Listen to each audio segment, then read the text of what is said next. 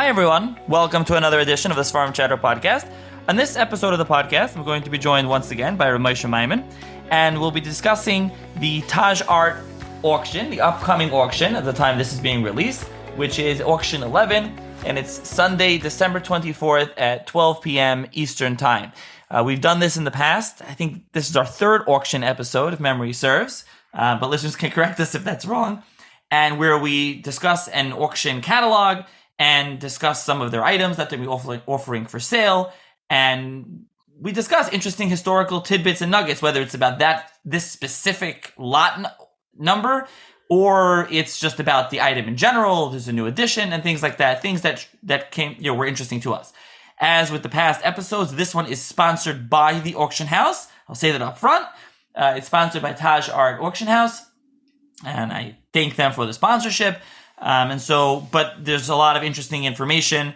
But at the beginning, I will say their link will be in the show's notes. If you're on the WhatsApp chat, the link will be there. On Twitter, the link will be there. Please sign up. Please, go to bid. There's a lot of items they're on the, wouldn't say cheap, but on the lower end to the very expensive. And even if you're not looking to buy, you're not a collector, or it's just very expensive, I would still urge you to go look. There are many fascinating items. It's a really wonderful auction. And as we'll get into, hopefully this podcast will be interesting and enjoyable. I've gotten good feedback on the other ones, so hopefully this is the same thing. So thank you, R Moshe, for joining me. Thank you very much, Nachi. What a pleasure to be here. Baruch Hashem, the auction industry is alive and well, and that is great news for Sfarim lovers, history lovers, Jewish rabbinic lovers, because it's the sustained interest in these auction houses that that give value to these artifacts. People cherish them, people talk about them, and we are all enriched by the process. So Baruch Hashem for that. And again, it's a tremendous pleasure to be with your audience, Nachi, talking about the things we love. We love to talk about the Sfarim, we love to talk about the history, and we hope that the readers find this enriching. It is a very rich catalog with a lot of interesting artifacts, some that we've covered in the past and some new ones as well, which we will talk about. Yeah, and so I think we'll do like what we did in the past. We'll mention the specific lot number and the item that we're discussing. In the show's notes, the ones that we went into in depth, I'll try to link individually, but again, there'll be a link to the catalog.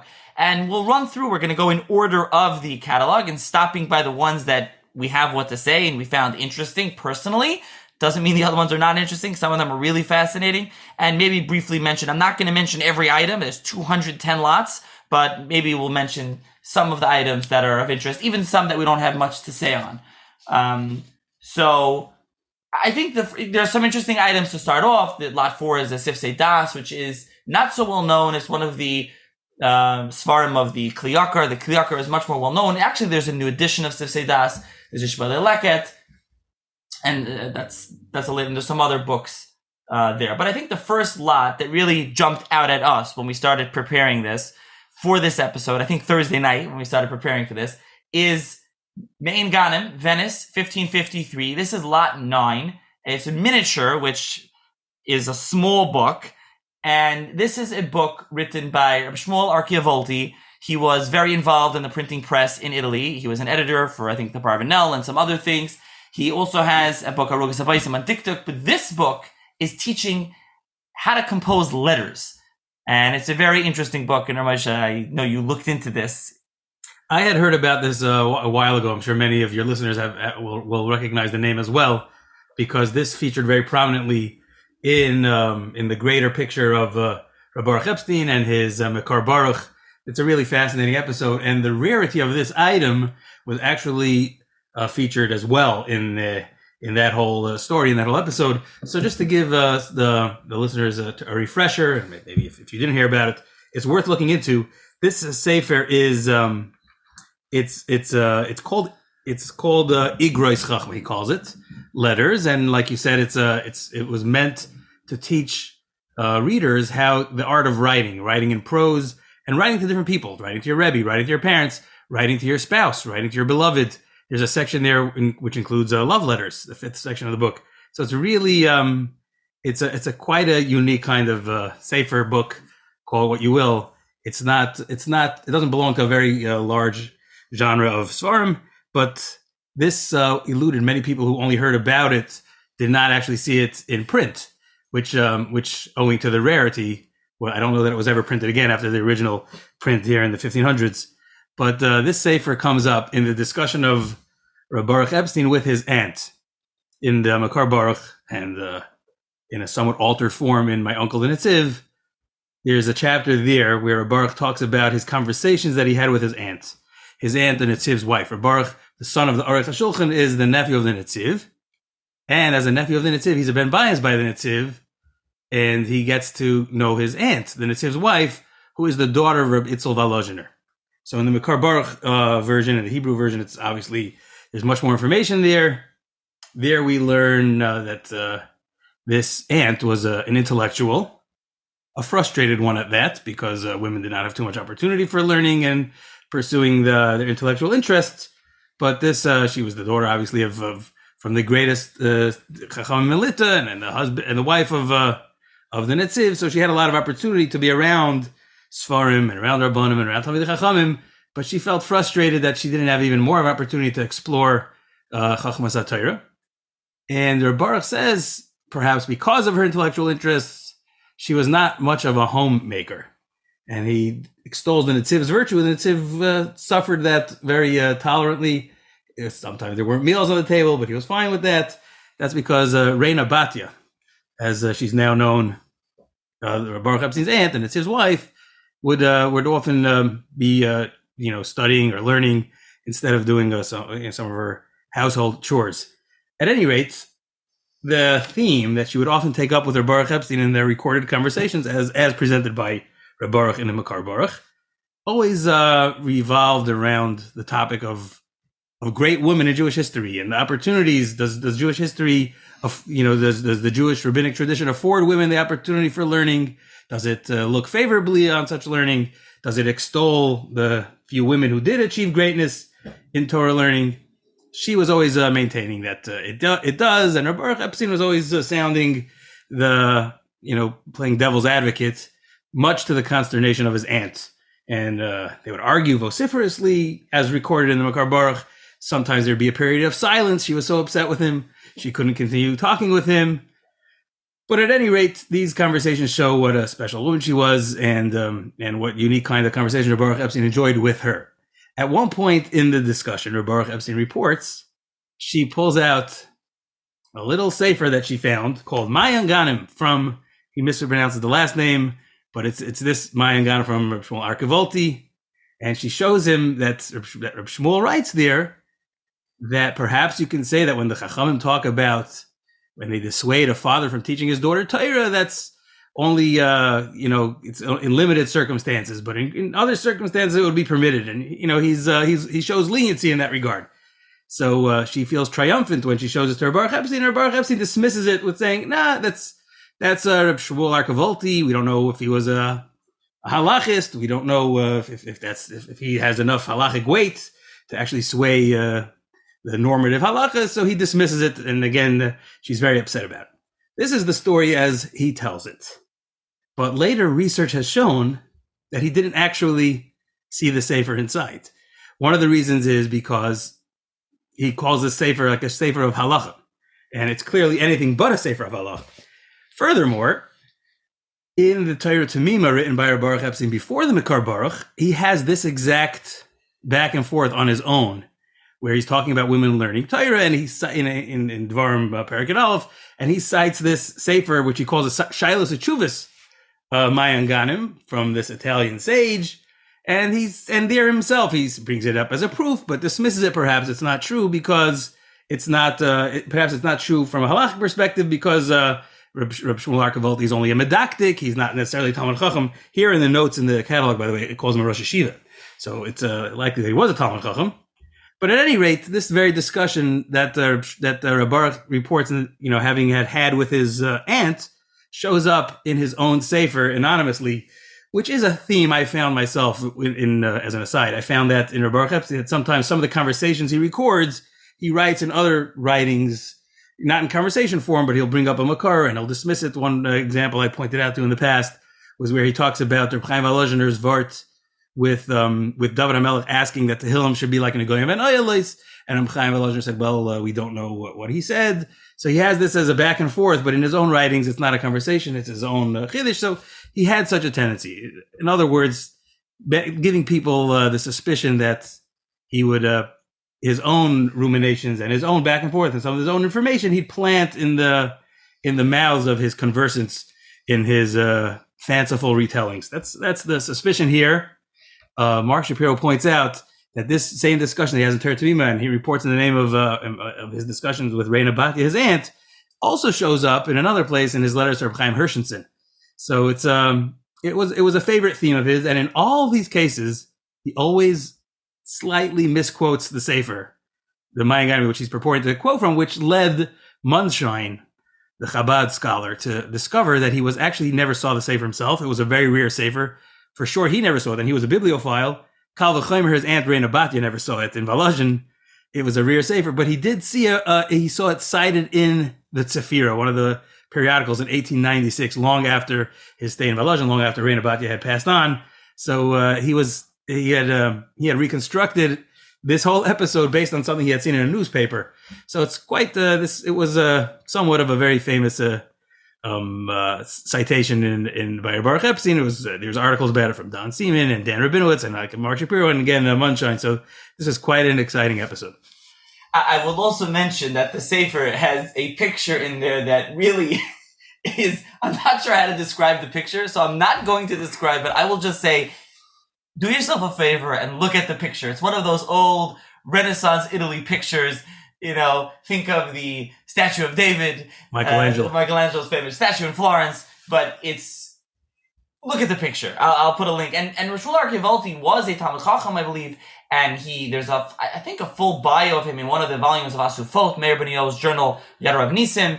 And he wrote, like I said, Arugas Abayis Madiktuk, and he was involved with many different things. So this is a very interesting, fascinating item. The auction house says that it's rare. No reason to doubt it. I didn't really double check. And it's really a wonderful Sefer. So to mention that one.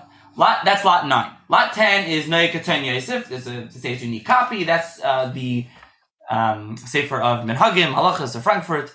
Interesting Sefer. But lot 11 is one which we'll turn to next. And it's interesting because here in the description it's called a rare polemical book against the Kabbalah, Eitz Hadat, with several annotations by the author in the margins, Venice, 1704.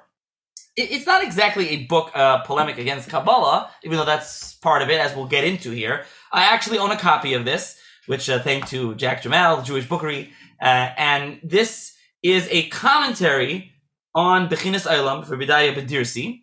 And it was written anonymously, but it is written by the great Italian Paisik, Reb Shimshon Morpurgu, not so well known. He has this is his book. It hasn't been redone. And his other book is Shemesh Tzedakah, book of Chuvas that he wrote, also hasn't been redone. There's a couple of famous Chuvas in there, notably one about Tefillin and Chalamoid. He got into a back and forth with the Ramenu Chayriki, the big Mekubal Mishas Chasidim. And I'll mention Rabbi Dr. David Katz on his podcast did an episode on Rav Shimshon Morpurgu, worth listening to if you want to hear more about him. So he prints this volume anonymously when he was young, I think 23 years old. And in the back, he includes a poem from Francis. I think they're the Francis brothers, Yaakov and Jacob and Emmanuel, And this is kind of where things become heated. Later on with Rabbi Aviad Sar Shalom Basilia. For those that aren't familiar, he authors the book called Emunas Chachamim. That's a work where he denigrates philosophy, he defends, upholds Kabbalah. It's kind of in the genre of the pushing back against those who attack the authenticity of the Zohar and Reb Shimon Bar Yochai and just attack Kabbalah generally. And he was a big gadol in Italy also at the same time period, 18th century. And there's what to discuss on him. That there actually is a new edition of Emunas Chachamim from Zichron Aaron with the notes. Rabbi Yaakov Emden wrote notes in his Matmach HaSfarim on the bottom, and they put that on the bottom. Part of it was notes on Emunas Chachamim. Anyways, with all that intro, Ramesh, I'll turn it over to you. And that's, by the way, this is again lot 11, and there are some in the margins, some notations from the author, and it's a very interesting item as we'll discuss more here. I learned about this item first, from the aforementioned Emunas Chachamim. I was curious to learn who is the target of his ire, because the Emunas Chachamim throughout the Sefer, 4 or 5 different places, he mentions this newly released Sefer. The Eitz Hadas was published in 1704. The Emunas Chachamim, I think, is published in 1730 thereabouts, and he still refers to a recently released Sefer by an unknown scholar. He claims not to know who it is, but he's very, very perturbed by this author, because although he concedes, it's clear that the author is a Talmud Chacham. And again, important. This was published in 1704 when Reb Shimshon Porgo was only 23 years old, very young man, but quite accomplished already at the time, and he was already a rabbi and a scholar. And when he publishes the Sefer, he does it without putting his name in there. And therefore, the Emunas Chacham says, I don't know who it is. It doesn't say who it is, but he's very, very opposed to certain positions in the Sefer, in the Hakdama, where he takes a very lukewarm approach to the Kabbalah, and more so for the letter in the back from Yaakov Francis. Yaakov Francis is one of the famous 2 Francis brothers. They lived during the height of the Shabtai Tzvi saga, and they wrote a series of very famous letters where they both made a mockery of Shabtai Tzvi. So these were the two brothers who were able to laugh while everybody else was totally caught up in the frenzy of Shabtai Tzvi. They were able to stand apart, see it for what it was, and scoff and mock it. With the one brother, Yaakov Francis, also opposed in general to Kabbalah, and he had a song which is, it shows a very skeptic approach to believing in the authenticity of Kabbalah. And this is the song, this shir, this prose is what Reb Shimshon Porgo appends to the end of the Sefer, and that is an unforgivable sin in the eyes of Rabbi Aviad Sar Shalom Basila and his Emunas Chachamim, because he is defending the authenticity of the Kabbalah tradition in this Sefer. This Sefer has to be understood, really both Svarim, in a sense, have to be understood against the inner Jewish intellectual battleground being fought then in Italy for Kabbalah. Italy, the Jews of Italy were much more modern than we understand from Eastern European Jews, even to an extent more than Western European Jews. They had the Renaissance there, and they were very exposed to culture and the different religions and secular writings, etc., etc. But the Kabbalah does make great inroads there, starting from Ramami Pano and even earlier to some extent with the Rekanati, and we'll talk about him. We'll mention a sefer of his being featured in this auction. But slowly but surely, by the time of the 1700s, it's a full-out war with the pros and the cons. There are those among the Rabbanim who are very, very pro. Rav Moshe Zakut is a very big proponent of Kabbalah. And then there are those more of the rational bent that are not so favorable towards Kabbalah. And that's why we see a flourishing of Sfarim, pro and con. In this era, we have we're going to get it further down the list. There's a Shomer Emunim from Rabbi Yosef Irgas, written the Rabbi of Livorno. It also came out around 1730, around the same time as the Emunas Chachamim is coming out. And these are Sfarim that are pro-Kabbalah. So Rabbi Viad, in his Emunas Chachamim, targets the anonymous author of Eitz Hadas for his anti-Kabbalah stand. Now, Nachi, you already alluded to this. It's not really an anti-Kabbalah sefer. It's a commentary on Bechinas Olam. Bechinas Olam is rationalistic, in that it's Rabbi Daya's Peninim, it's his Musrim, it's given with a rationalist bent, but it's not in any way anti-Kabbalah. But again, the rationalism and the few comments here and there, and especially including the letter, that convinced Rabbi Viad that this is from an anti-Kabbalah author, and that's why he targets him. The tremendous irony here is that these two Chachamim belong to the same exact circle. One of the main Mekubalim that Rabbi Viad quotes in his Sefer is Rabbi Yosef Piameta. Rabbi Yosef Piameta is the father-in-law of Rabbi Shimshon Porgo. So together they both learn in the yeshiva of Yehuda Briel. They're you might even think of them as classmates. I don't believe that Rabbi Viad knows who he is targeting. He says it was published anonymously. David Ruderman has argued that he does, and he just presents it as anonymous sefer out of respect for his friend. I don't know. David Ruderman's article is in the Jerusalem volume of Studies in Jewish Thought. Very, very interesting article where he discusses this exact polemic.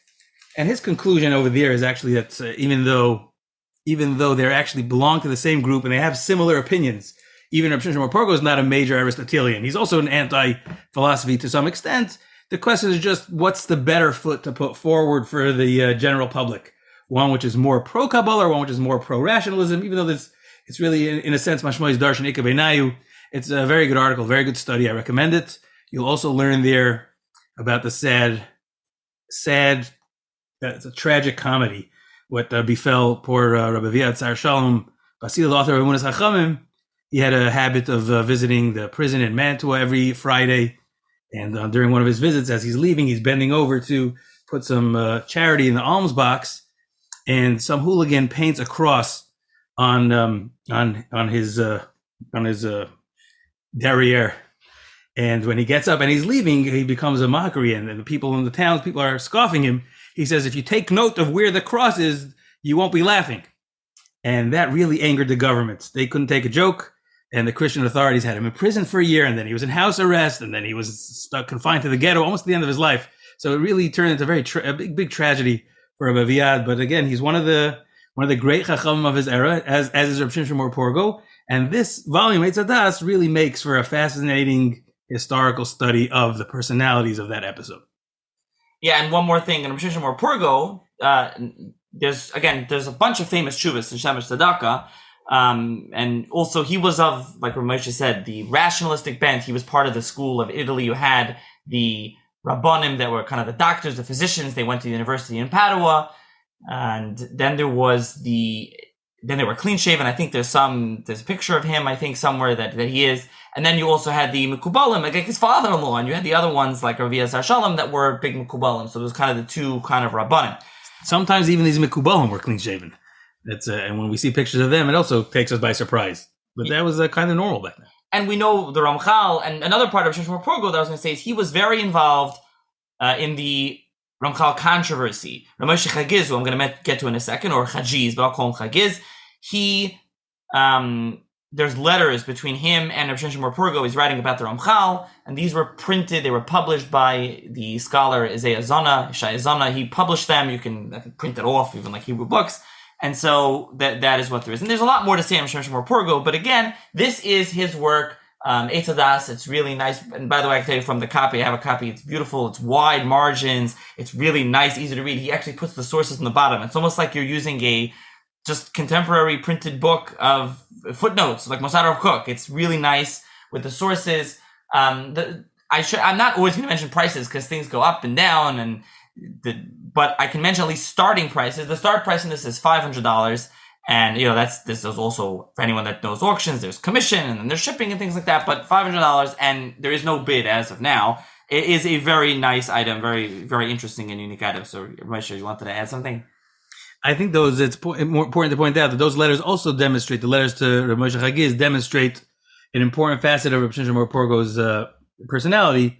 He's not a radical anti-Kabbalist like maybe some would have you believe, and therefore we have in these letters you see him kind of trying to temper Rav Moshe Chagiz's kanois. Rav Moshe Chagiz is all out waging war to expose the Ramchal, for his Sabbateanism and his loose cannon Kabbalism, but Rav Shimon Porgo is preaching for restraint and really trying to quiet down the frenzy. So very very level-headed, very responsible, very rational, very even-keeled, very well-balanced, tremendous halachic authority that he was.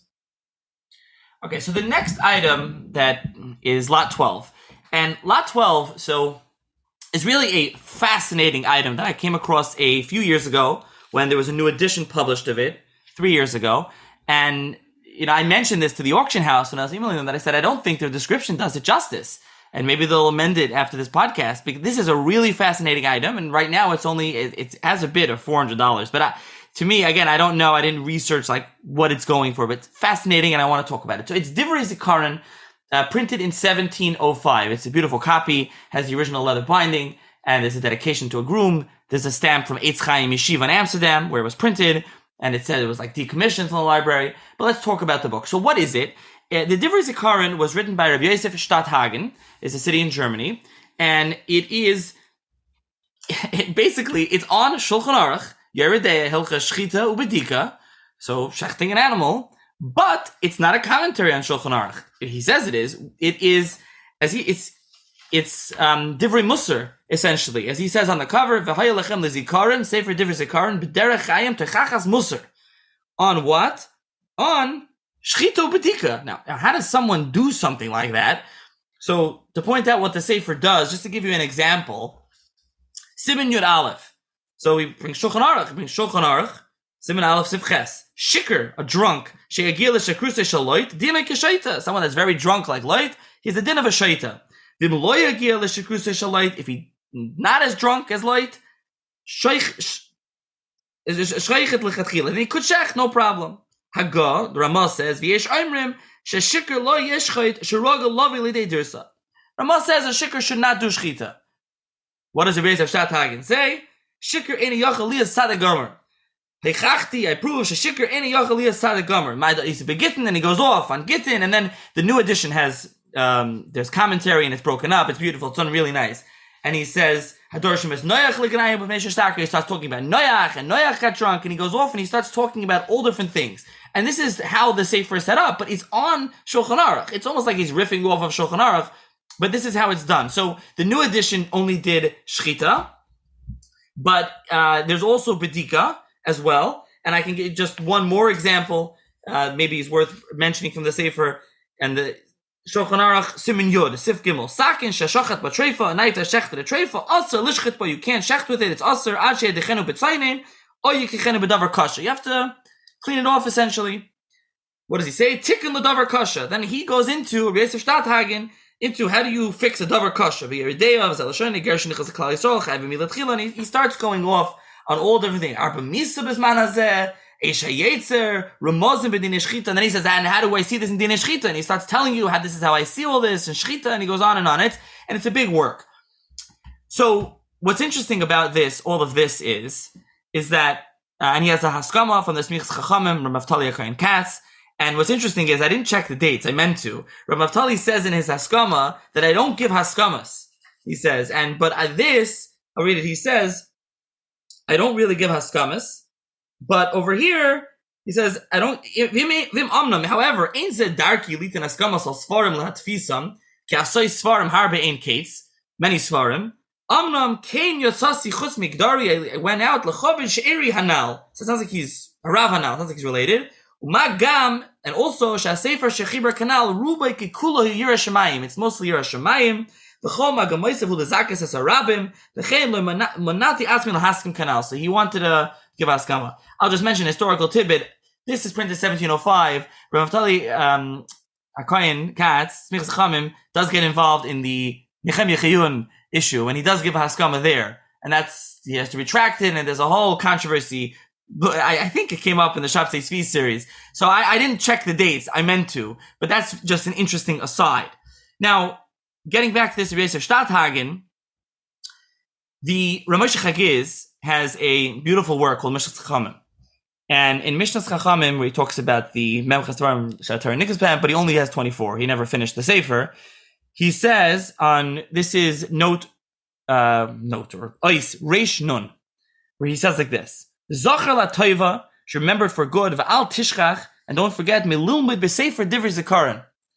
Shechiber, to learn in sefer divrei zikaron. Shechiber, who was written by Echad miyuchid, merabone go'ine Ashkenaz, one miyuchid, the special one essentially of the Rabbanim of Ashkenaz, mushlam b'chol mayla toiva, he's complete with all greatness, al toiv yizkar shemoy, his name shall be remembered, harav hagadol, hagoin, Yisrael, Harav Hagadol Goin Yisrael, Marav Harav Rabbeinu Yosef Shtat Hagen Zecher Tzadich v'Kodesh L'Vracha.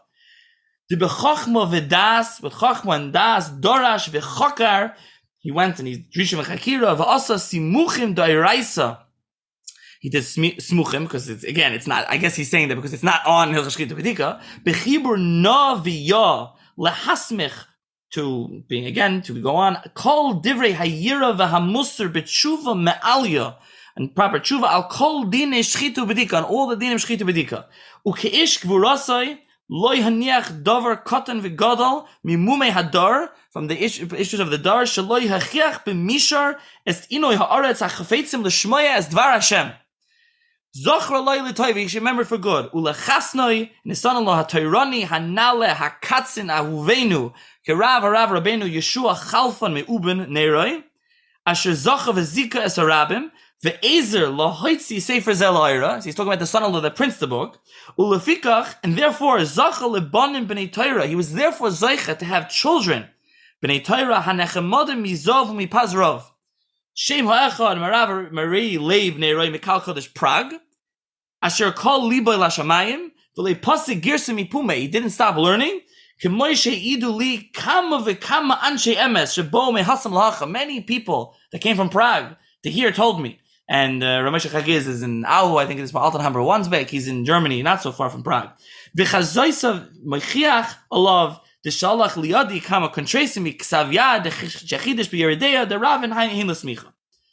hasheni, in the second one, habocher havosik v'chorev karav Rabbeinu Yitzchak Neroi, the domi l'shafara, the nafik be'idon tzafra, ukeshesheshana de kama pritzta de maya, the im yasmin v'limudoi, ilan rav yisav. Be a great, Ilan. The schus avos yamid lehem, and the schus avos should be for them, ki be'emes, hagoin avi imam zal, their grandfather, who's again the Beis Shtad Hagen, who we're talking about, haya echon me'amudei ha'olam, he's the one who held up the world, kenira mi sefer hatohar, from his holy sefer, shehi mole chachma, v'yira u'bekias, l'mi sheyasim eini hashkachase alav, ein aroich alav. Now, again, just to remind the listeners, if they aren't familiar, this is R Moshe Chagiz talking. This is one of the, one of the heresy hunters of the 18th century. He's hypercritical. He's Yaakov Emden, he goes after many people. And here he's writing about the Beis Shtad Hagen, this Divrei Zikaron. I mean, really beautiful. I mean, this is, I don't know, I'm not familiar if he writes like this about other people. It seems like he must have known him or he knows the family. And he's clearly familiar with the Sefer, and he says you should learn it. And again, it's really, this copy also that they have here at the auction, again, has the original binding. It's beautiful, looks really, from the pictures, just absolutely fabulous. And it's really wonderful. And I've looked at little bits and pieces of it since I got the new one, which came out. And it's really, it's just a unique Sefer. The Torah Barekes is like a Kabbalistic commentary on Samach Shulchan Aruch, but this is like a Musa Sefer on Hilchos Shchita Ubedika. And again, the leading bid right now on lot 12 as of this podcast is $400. I would assume there should be more than $400, but just because of the uniqueness of the item. And then for the listeners, again, there's also the new one, which I highly recommend. I can't imagine it sold very well. People probably had no idea what it is. I know a lot of Sfarim lovers, and they have no idea what the Sefer is. So I just wanted to mention all of that because it's something that jumped out to me. I'll add that the halachic world has changed somewhat. The halachic landscape has changed. While in the 1700s, even the 1800s, Hilchos Shchita was something that every Rav was very familiar with. And besides the Rav, every Sheikhet, every town needed a Sheikhet. The Sheikhtim were very familiar with this. The Hilchos Shchita's, manuals that come down those are very well thumbed. They're very well used. That was an extremely popular sefer. Maybe like something similar to the Mishnah Brura is today on some level.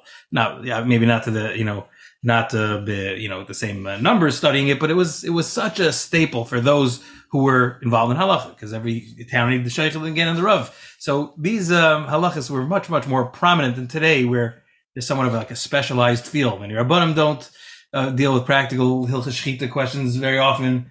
The sheikhets themselves, that you don't have them as being part and parcel of the community. So at the time this was written, these halachas were very well known, very well thumbed. People who had already memorized, they committed, the Shulchan Aruch to memory in these halachas, they would appreciate this clever chap of putting a beautiful Musar Sefer right on the halachas that they were so familiar with anyway.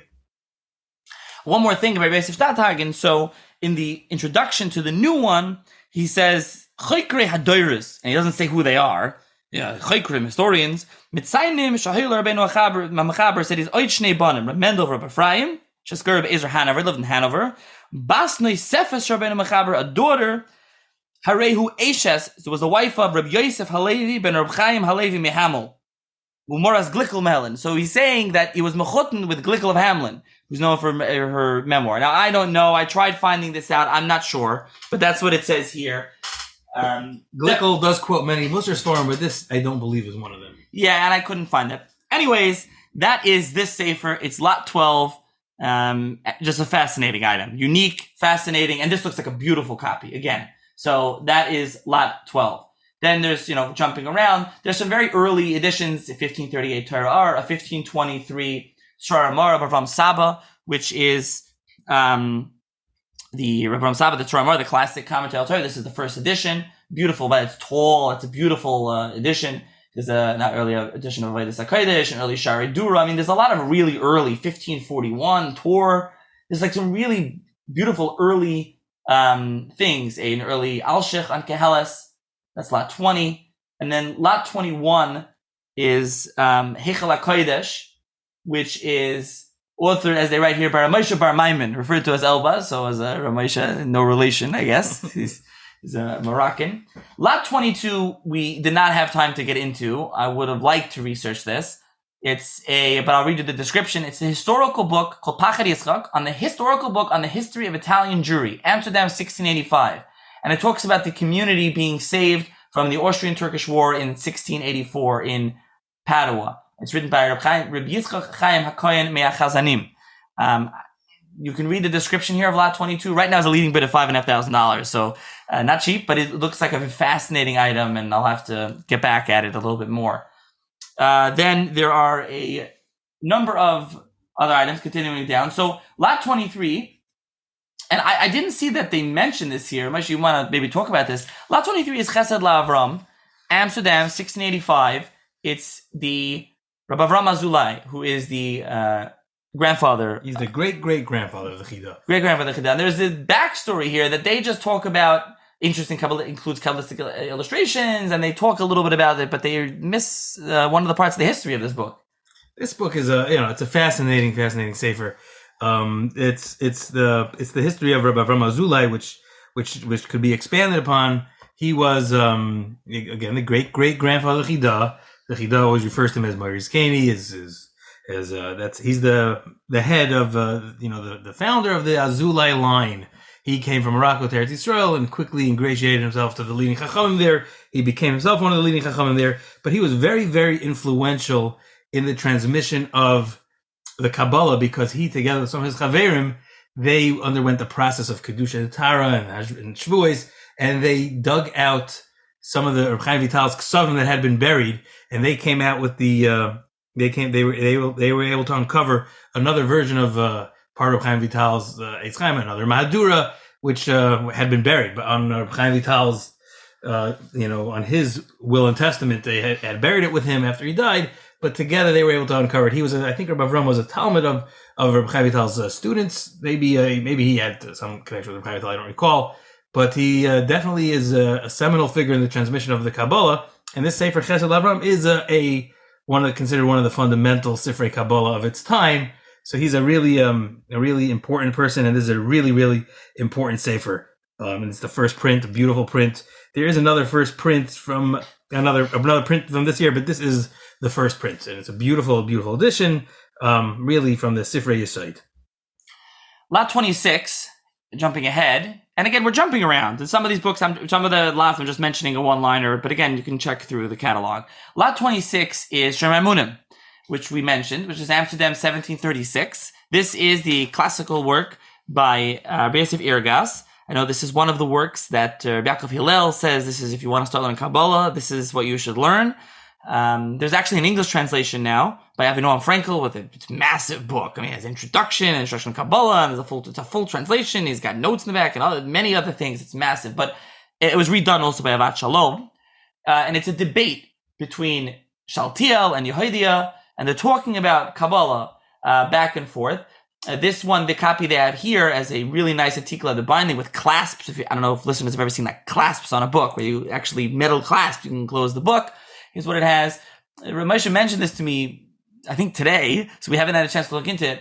Rabbi Yosef Irgas was the Rav in Livorno, which is a hub of printing activity, and he also his family was rich. They were one of the rich families in Livorno, yet this book is printed in Amsterdam, not in Livorno.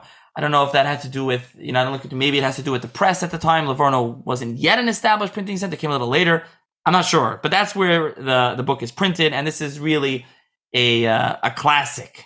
It's an absolute classic. I mentioned earlier that this sefer fits a certain genre, which is flowering at this time in Italy, where you have Bikuchim on Kabbalah. Now, Rabbi Yaakov Hillel, in his edition, he does tout it as an essential sefer for anyone initiating the limud of Kabbalah, the Kabbalah of the Arizal in particular. He does downplay the first half of the sefer, but the first half of the sefer is this debate between Shaltiel and Yehoyada, like you said, but it's a debate about the provenance of Kabbalah itself, which was, again, like in Italy at the time, that was a burning question. That was a very hotly debated topic. And at the time, this sefer was a very important salvo fired by the pro-Kabbalah side.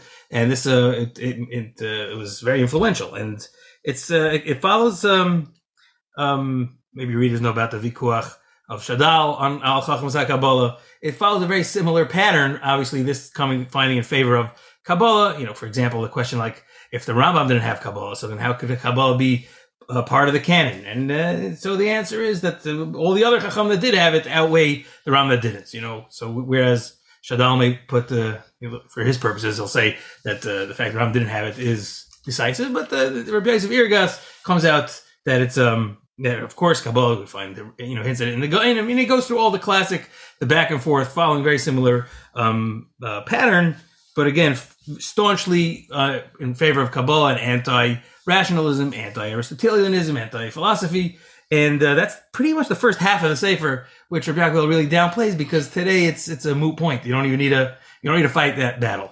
But the second half of the sefer, this vikuach, now that Shaltiel is convinced about Kabbalah, he now wants to understand how it works, and that's where Rabbi Yosef Irgas uses this sefer as a platform to delve into Kabbalah. And one of the important contributions that he makes is he says that the Arizal's Kabbalah is not for beginners, and the Arizal skips some of the basics because he assumes that his Talmidim who recorded his teachings knew that already. But he is filling in the missing part based on works of other Kabbalah that existed at the time. He makes them all conform, and he explains how you cannot approach the Arizal's Kabbalah without first mastering the essentials. You're going to have the total wrong understanding of the Arizal's Kabbalah. And Rabbi Yaakov Hillel says that is the case, and therefore he comes out very strongly that someone has to learn. Someone has to go through, in order to get to that Arizal story, you have to go through Shemer Emunim. He does mention, though, Rabbi Yaakov Hillel, in his introduction, that there were Hasidic Rebbes that were not such fans of the Sefer Shemer Emunim, because at the very end of Shemer Emunim, he does talk about his opinion of Hashgacha Pratis. And in that discussion, he talks about, besides for the human race, the rest of the creation doesn't have Hashgacha Pratis. It's a Klal Yisrael Hashgacha on the min. It's a stand which you would recognize from the Rambam and the Ramban and other Rishonim who talk about how every particular blade of grass doesn't necessarily have Hashgacha Pratis. There's a Hashgacha. There should be grass in the world. That's Hashgacha Klalis, as the Rishonim call it. And Rabbi Yosef Irgas does subscribe to that view. However, the Baal Shem Tov is famous for his there's the famous story that became a very beautiful song about how the tzaddik found the leaf on the ground, and he picks it up and he sees the worm underneath, and then he understands the whole hashgacha pratis that this leaf should fall down particularly over here to give the worm some shade from the sun, and how every single blade of grass is dictated by a specific hashgacha pratis. So that is the Hasidic viewpoint. And for this reason, some Hasidic Rebbes, he doesn't mention them by name, he says they looked askance at this whole sefer. But Rabbi Yaakov Hillel says, trust me, don't worry, I made it all work out. Everybody's on the same page, and he refers you to his own writings on the subject. And just to mention, this sefer comes up with one of my pet peeves. If you see it in before the Avat Shalom, the other edition, sometimes you hear it this way, it's Shemer Emunim HaKadman. Because it's a Hasidic Rebbe, Shemer Emunim. I don't understand why that's not Shemer Emunim HaAchron. This is Shemer Emunim. This is one of the classic works in Kabbalah. You don't make him Shemer Emunim HaKadman. I don't understand where this came from, but okay, just a pet peeve. Maybe now we know who those other Hasidic Rebbes were. No, I don't know. Lot 27 is really nice for many listeners. Is a Gvuras Hashem. It's the Moral's commentary. Well, they write here commentary in the Passover Haggadah. That's not exactly. It's on Tzis Mitzrayim, Gvuras Hashem, and this is printed in Moral's lifetime for 1582. Moral prints this, and they write it includes the 3 rare leaves in the back, of the book where he gives a kitzer of the dinim of Pesach and Yain Nesach. So they're included. They say that these are rare. And they write here also the renowned Golem of Prague was attributed to him, and I guess that is true. It is attributed. So this is lot 27. Continuing along, there's some other old items. There's a Sefer 15. Lot 29 is a Aruch post Inkanabala 1517. By the way, I don't think we mentioned this because there's some Inkanabala items. Inkanabala is pre first century of the printing press, so the 15th century, pre 1500. Here's a Kabbalah work. So they write here, first edition in Kanabala, lot 31, two astrology compositions by the Ibn Ezra. Venice, 1485, with Latin, and its leading bid is $1,800. Someone explained that one to me. Why that seems very low for a 1485 book that looks to be in nice condition. I'm not sure what the story is. Someone that's an expert in this, please reach out and explain what is going on. Lot 32. Then there's a couple of Bamberg Gemaras. This has come up elsewhere on the podcast. Bamberg. The Bamberg Shas, the first classic. There was Sansino before, but this is the first full set, the first classic. So there are some individual volumes. Lot 32 is, as they say, one of the uncommon tractates of Shas, which is true. Masechta Avodah Zarah, and this is censored. I can plug myself here, Moshe, right? And news that I'm right now actually finishing up a commentary of the Teres Chaim, a critical edition, yes, of the Teres Chaim. Ram Chaim Shor dies in 1632. His commentary on Avodah Zarah with putting back to the first print and the censorship and all that, and Moshe is being the general editor through Machon Ali Zayas that he works for. And by the way, the sponsorships are available for that should be coming out soon in the next couple of weeks and months. You can email me, by the way, on that, svarimchatter@gmail.com. And if you're on the WhatsApp chat, you can WhatsApp me and reach out that way if you're interested in learning more and sponsoring. Anyways, I digress. But back to this. This is very nice. Again, these are not cheap. Starting price at $22,000, but this really looks like a beautiful copy. Then lot 33 is Edius. Lot 34, again, it's a Bamberg. Lot 34 is Megillah, a Bamberg. And those are less. By the way, I should say the lot 33 and 34 start at $15,000. Of it there is much more money. Then you have lot 35 is a Bamberg Medrash Tehillim. Then there's lot 36 is some Ibn Ezra, bound together some of his Sfarim on Diktuk. Lot 37 is Ner Mitzvah, Moshe Pizanti. He has some other Sfarim, a commentary on Hashanah, which familiar with. Then there are a number of other items. Again, just trying to run through over here just to mention some. Just skipping around over here. Lot 41 is interesting. It's Tehillah David, Constantinople, 1577. It's Rab David Messer Leon, the son of Rabbi Yehuda Messer Leon. Maybe listeners are familiar, maybe not. He was kind of got into a spat with Marik. They lived in the same city. Maybe the Talmidim got into a fight. There's some story about that. He also was famously against the Ralbag. He has a book, Neifes Tufim, that's the father. Lot 42 is Shuvas of the Mizrahi. Lot 44 is interesting, which is Lekach Toiv. And they say there's some handwritten notations here. Constantinople, 1575. So they say single edition. There actually was a facsimile done a number of years ago that had one page at the back of like some information. And on the sides, they actually put the psukim inside of the facsimile. And then there's about 30 years ago, Machon Shuvi Nafshi, we did it. Kind of burying the lead here. This is R Moshe Najara. Recently, there was an episode on the podcast on Rav Yisrael Najara, buried in Gaza, the author of Karibon and many poems, and brand new book, 2 volumes just printed now of his new poetry, She'erit Israel. But this is his father, Lekach Toiv, and R Moshe, have anything to add on this? Yeah, R Moshe Najara is somewhat of a forgotten figure, although he was also a tremendous personality in his time. He is from that select circle of the Arizal's Talmidim. He marries the daughter of Yisrael Di Kurial, another forgotten figure who at the time, one of the Gedolei Hador in Tzfas. He's from that rarefied era in Tzfas, which is bred Chachamim Muflagim, including R Moshe Najara, a tremendous Talmud Chacham. He spent time in Damascus. He was a Rav there. He himself was not in Gaza, but his son Rabbi Yisrael was. Rabbi Yisrael is famous as a songwriter, although also a prominent rabbi, prominent Talmud Chacham. But Rav Moshe Sefer, this Sefer Lekach Toiv it might be best described as an early form of Torah Tamima.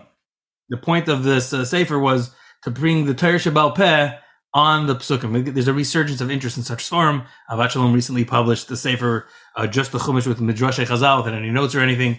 There is an interest in that. I think if you have such an interest, you would really love the Sefer. Torah Tamim was a very popular Sefer. So this is an early form of that Sefer where he brings from Mechilta, Safra, Safri, the Midrash Chazal. Of course, he brings from the Gemara. He arranges it on the Psukim with short biurim, but pshat. It's a pshat Sefer. Based completely on showing how Chazal understood the Psukim and learning the halachas from the Psukim. The Chidah gives it a very warm recommendation. He says, this is learning Torah Lishma. You're getting Torah Shebiksav, Torah Shebal Peh. And he says the beautiful name for the Sefer is Lekach Tov, because it's Lekach Tov Nasati Lachem. He recommends everybody should learn it if they can. Ashrei Adam Hasheket Al Dal. So it's a beautiful Sefer. If you can't afford this rare copy, I do recommend you buying the Shuvi Nafshi copy and looking through it. It's a wonderful Sefer. Which I'm not sure if the Shuvi Nafshi one is in print. I found it in Capital Sfarim a number of years ago. But yes, this is a really fascinating item. Jumping ahead, Lot 51 is interesting. 1680 Amsterdam, rare Chamish Chumshi Torah with Megillas and Haftarahs. Says it's signed by Rebbe Chil Fowo, the son-in-law of Rami, the brother-in-law of Rami, finally they say. But it's got beautiful color pictures throughout. Really beautiful looking volume. Lot 52 is a Siddur of Yaakov Emden, 2 parts. It's a start price of $6,000. And that, as they say, and maybe that's because the title says Segula book. I'm not sure. Is this a Segula that we don't know about? Yaakov Emden is a classic. Yaakov Emden Siddur Emudei Shemayim, one of the classic Siddurim. But I'm not sure where Segula book comes from. It looks to be in really nice condition as well. I would venture that its value as a Segula is not as great as its value as an excellent purchase and an excellent addition to anyone's library. The Yaivis, full of color, full of life, full of halacha, full of Gemara, Baal b'mikra b'mishno b'Gemara, and his Siddur is a classic Sheba classic. This he printed himself on his own printing press. Almost every single perhaps Siddur went through his hands. It was him who pushing the print with the help of his helpers, but he was the one who actually produced this Sefer. The print can sometimes be a little hard to read, and the Yavit is complicated, hard to navigate, but very well worth it. It's an excellent addition to anyone's library. Yeah, the printing press in his basement. So he was printing, and yeah, that's your back of them. There's a couple of really, like lot 63 is a Shari Tzion from Pisa, 1799. It's like a beautiful copy. It looks like leather, like it's a stamp, like some really nice, just pretty volumes here. Lot 64, Ein Yaakov. It was as they say, magnificent, impressive set. And it's got some beautiful binding with red and yellow. It's like different things going on. You'd have to, see it. Lot 65, that miniature, it looks like leather bound. Machzerim for Yom Roim. Same with lot 66. They have a riff that's leather bound. These are just really pretty items. So there's that's interesting, just very interesting. Now, again, flying along over here, trying to. Lot 70 is Luchas Edis. That's the polemical work from the Rebbeinu and Eibeshitz and the Yaakov Emden fight. We discussed that in a previous episode, so we're not going to get into that. Lot 71 is a Marsha print on Masechtas Nida, Prague, 1602, during his lifetime of the Marsha. That's an interesting item. That's lot 71. I have a friend who told me he likes Svarim that are printed in the lifetime of the author, which is an interesting thing. So that is something like that. Then there is Tiferes. Lot 74 is Tiferes Yisrael, Megillah Sefer. It's on various things. This is by the Rashbash, the son of the Tashbats. That's an interesting thing. Now, lot 75 is an interesting item. Lot 75 is Salonika 1601. It's called Masa Melech, and it's a book authored by Rabbi Yosef Ibn Ezra. And I don't know that he has any relation to Rabbi Avraham Ibn Ezra or Moshe Ibn Ezra, but who he was, he's famous in the yeshiva world, and not even the yeshiva world, he's famous in the world for his classic on Kedushin, one of the most classics from Atzmis Yosef on Kedushin.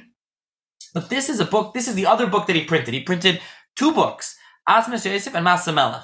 And Masa Melech is a book on taxes and taxation. It's an interesting book, and it's not something that's really dealt with very much in Shulchan Aruch. It's not dealt with at all. And he wrote an entire book on this.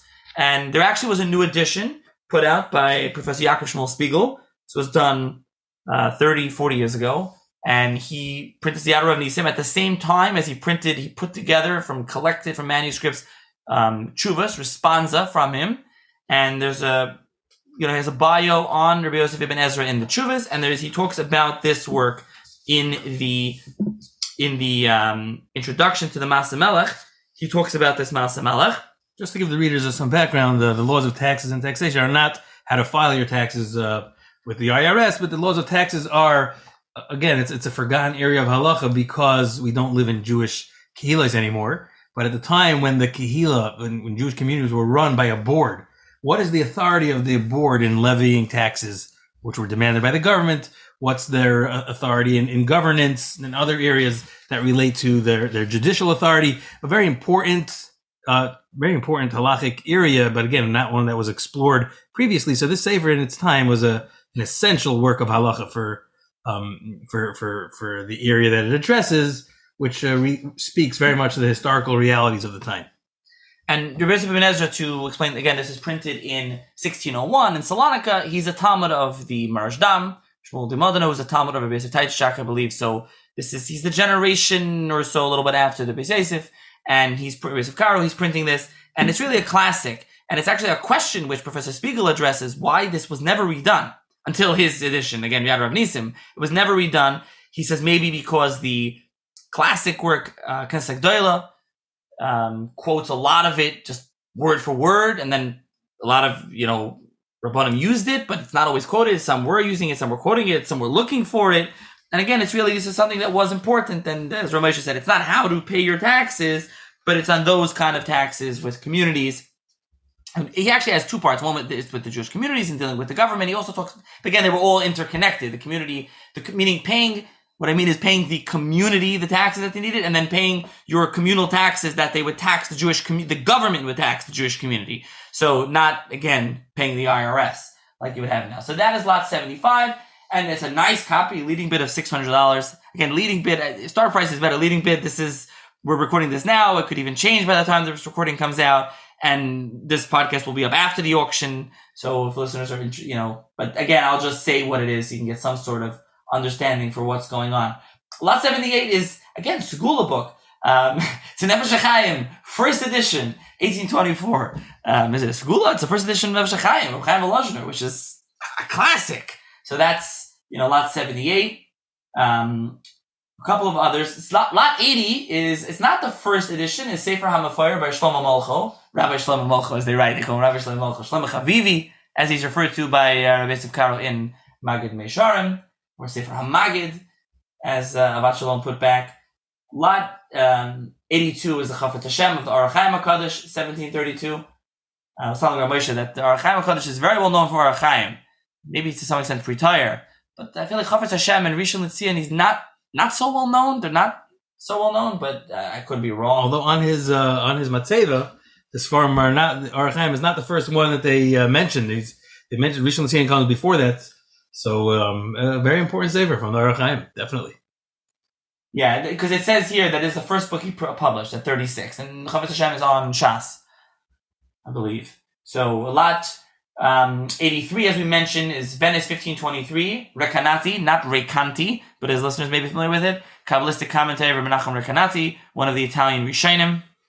Al Torah, this is a beautiful first edition, leading bid of $8,000. I'm just giving the leading bids again, just to give you like a feel of what price range we're talking about, because I'm saying years and things have different price range. Lot 84 is the Psakim Uksavim from the Chumas Hadeshin, set 1546.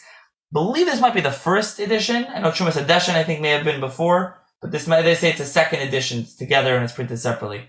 So that's that. Then jumping along to Lot 86, which is a really cool book, and this is Sefer HaTishbi, 1541. It's the first edition, and it's a complete copy. And Sefer HaTishbi is Rabbi Yoel Bacher, Elijah Levita, noted grammarian, and he also was an author. He wrote the Bava Buch. The original Bava Meiser. Yeah, is him. He wrote Yiddish literature, and he was famous, again, for his diktuk. And he has a lot of books, Sefer Tishbi and Metorgamon, and there's many works, and Zichron Aaron's been redoing some of them. But this one is the Tishbi, and it has the Hebrew on one side, on the right side, and the left page has the Latin translation. It's a Hebrew and Latin edition. So, Rav Moshe, turn over to you. This is the Latin part of the Sefer is the work of of his benefactor. He was about 70 years old already at the time, with quite a reputation already as a leading grammarian, a leading Bible expert, leading dictic expert, a humanitarian, a Renaissance man, and he's brought into. There was a very big interest on behalf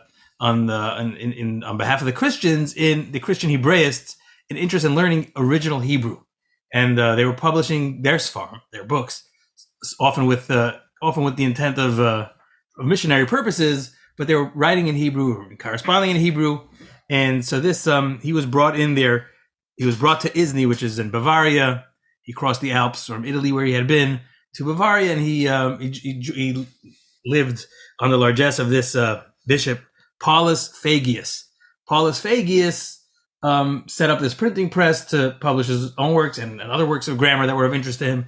Now, it's been noted that the Bachur had to answer for his for the sin of teaching Torah to Gentiles. It was not looked favorably upon, and he had to answer for that, which he did. He did defend himself, but he never did have to answer for helping helping this bishop push his own, his works with a missionary agenda. And I'll give you an example.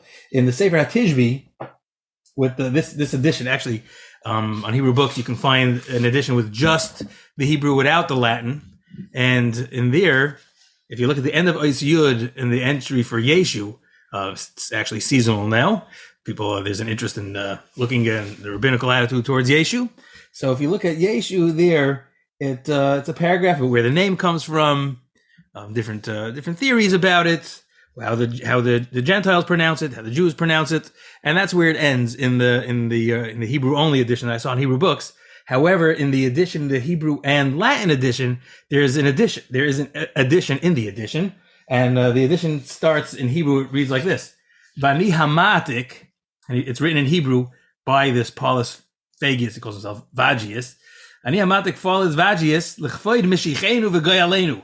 He's going to say so, and he's going to quote from Josephus. There's a contested passage in Josephus about Yeshu. Some scholars say it is original, others say it's not original, but he quotes it at length in the Hebrew side and again in the Latin side. So there was a purpose for this. That's Paulus's purpose. Now, they enjoyed a very nice relationship, even though Eliyahu Bachur, the editor, general editor of these works, had to know, he had to be aware of some of the intentions of this Paulus, but nevertheless, he appreciated Paulius. He felt Paulus was a just and honorable person, to the point where he says, just like we Jews say about the Rambam, Moshe v'ad Moshe lekam k'Moshe, he says the Christians should say, from Paul to Paul, none arose like Paul. And that line has been censored out in some of the later European editions of Sefer HaTishbi, but that was his estimation of the man. There's a very curious tidbit I saw. There's one of the works of this Fagius.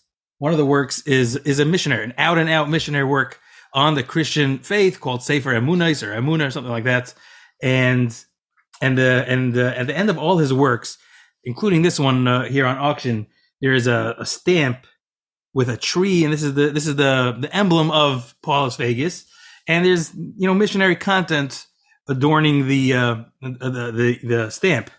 And it refers to his deity as the Mashiach HaNishlach sent, with a ches.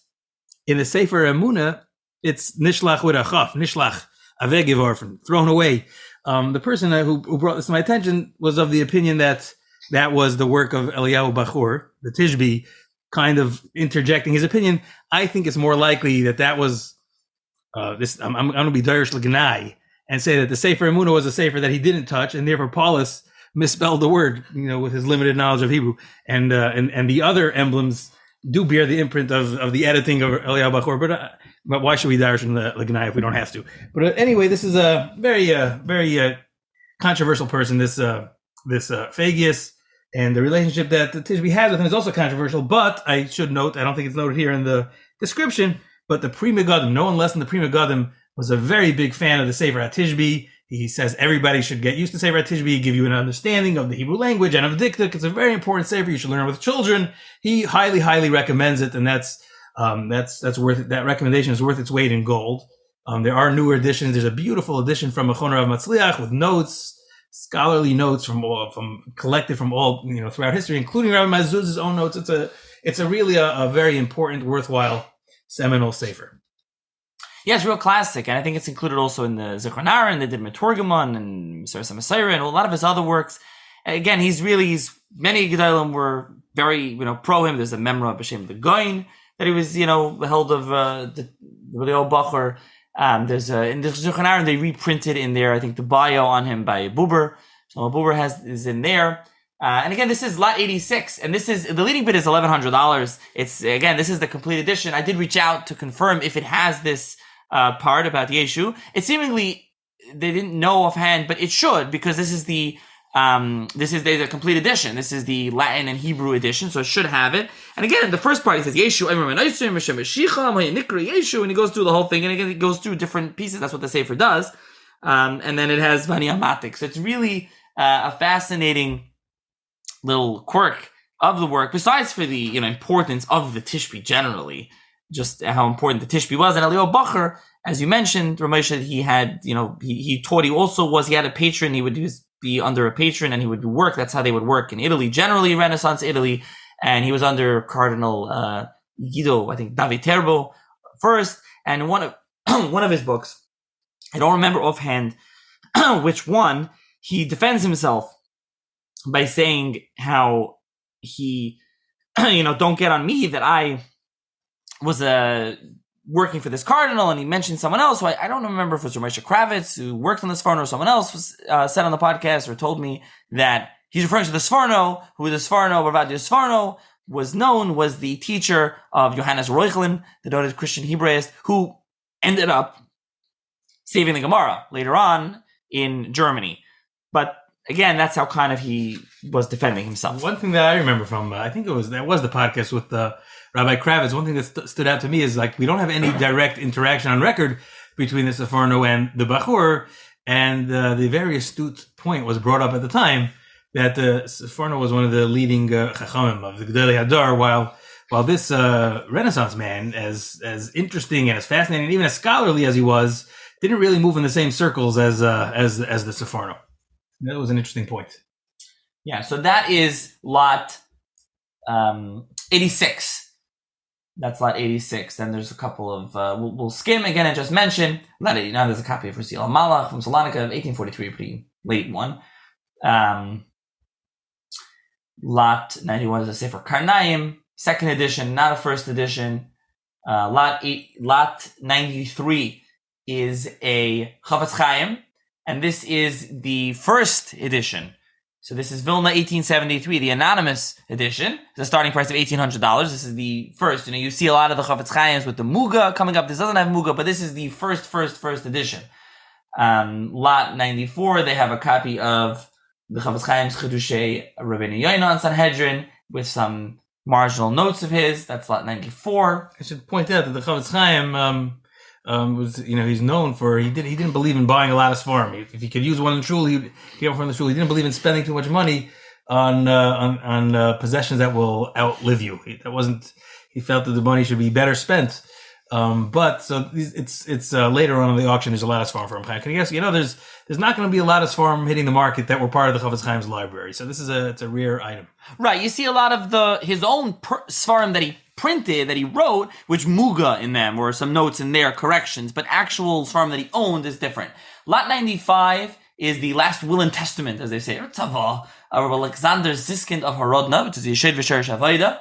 This is the first edition, 1794. Printed in Rodna. Lot 96, for those interested in Yiddish, there's some other Yiddish items that we skipped, but Lot 96 is the first Chumash printed in Yiddish, Cremona 1560, which is a nice item if you're interested in that.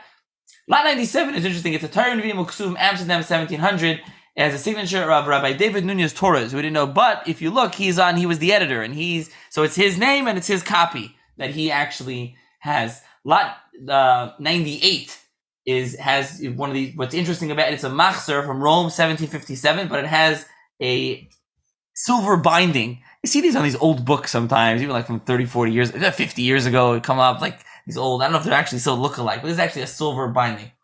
So then this is the Taj Art catalog, and they do have art. Now, not art, or they have more like Judaica. There's some candlesticks and Besamim, a spice tower. There's they call it a Hanukkah lamp. They actually don't call it a menorah because I guess it's not a menorah. There's a couple of menorah. The next one's a menorah though, so I don't know. There's a menorah in here. There's some other things. But what's interesting here, again, these are all, if you're interested in this is, not art expertise. They're not Sfarim. There's some more modern kind of art or Judaica, if you will. But there's an interesting item here is lot 119. They call it a museum piece in Indian Jewish community. It's a Torah. It looks like it comes with the scroll, but it's kind of the case. It's in the Sephardic, the standing ones, not the regular. And it's Calcutta, India, 1903. Now you call that the Sephardic ones. It's an interesting study. The difference between Ashkenazi Sifrei Torah and Sephardi Sifrei Torah. Today it's commonly called the Sephardi one, the Ashkenazi one, although that wasn't always the case.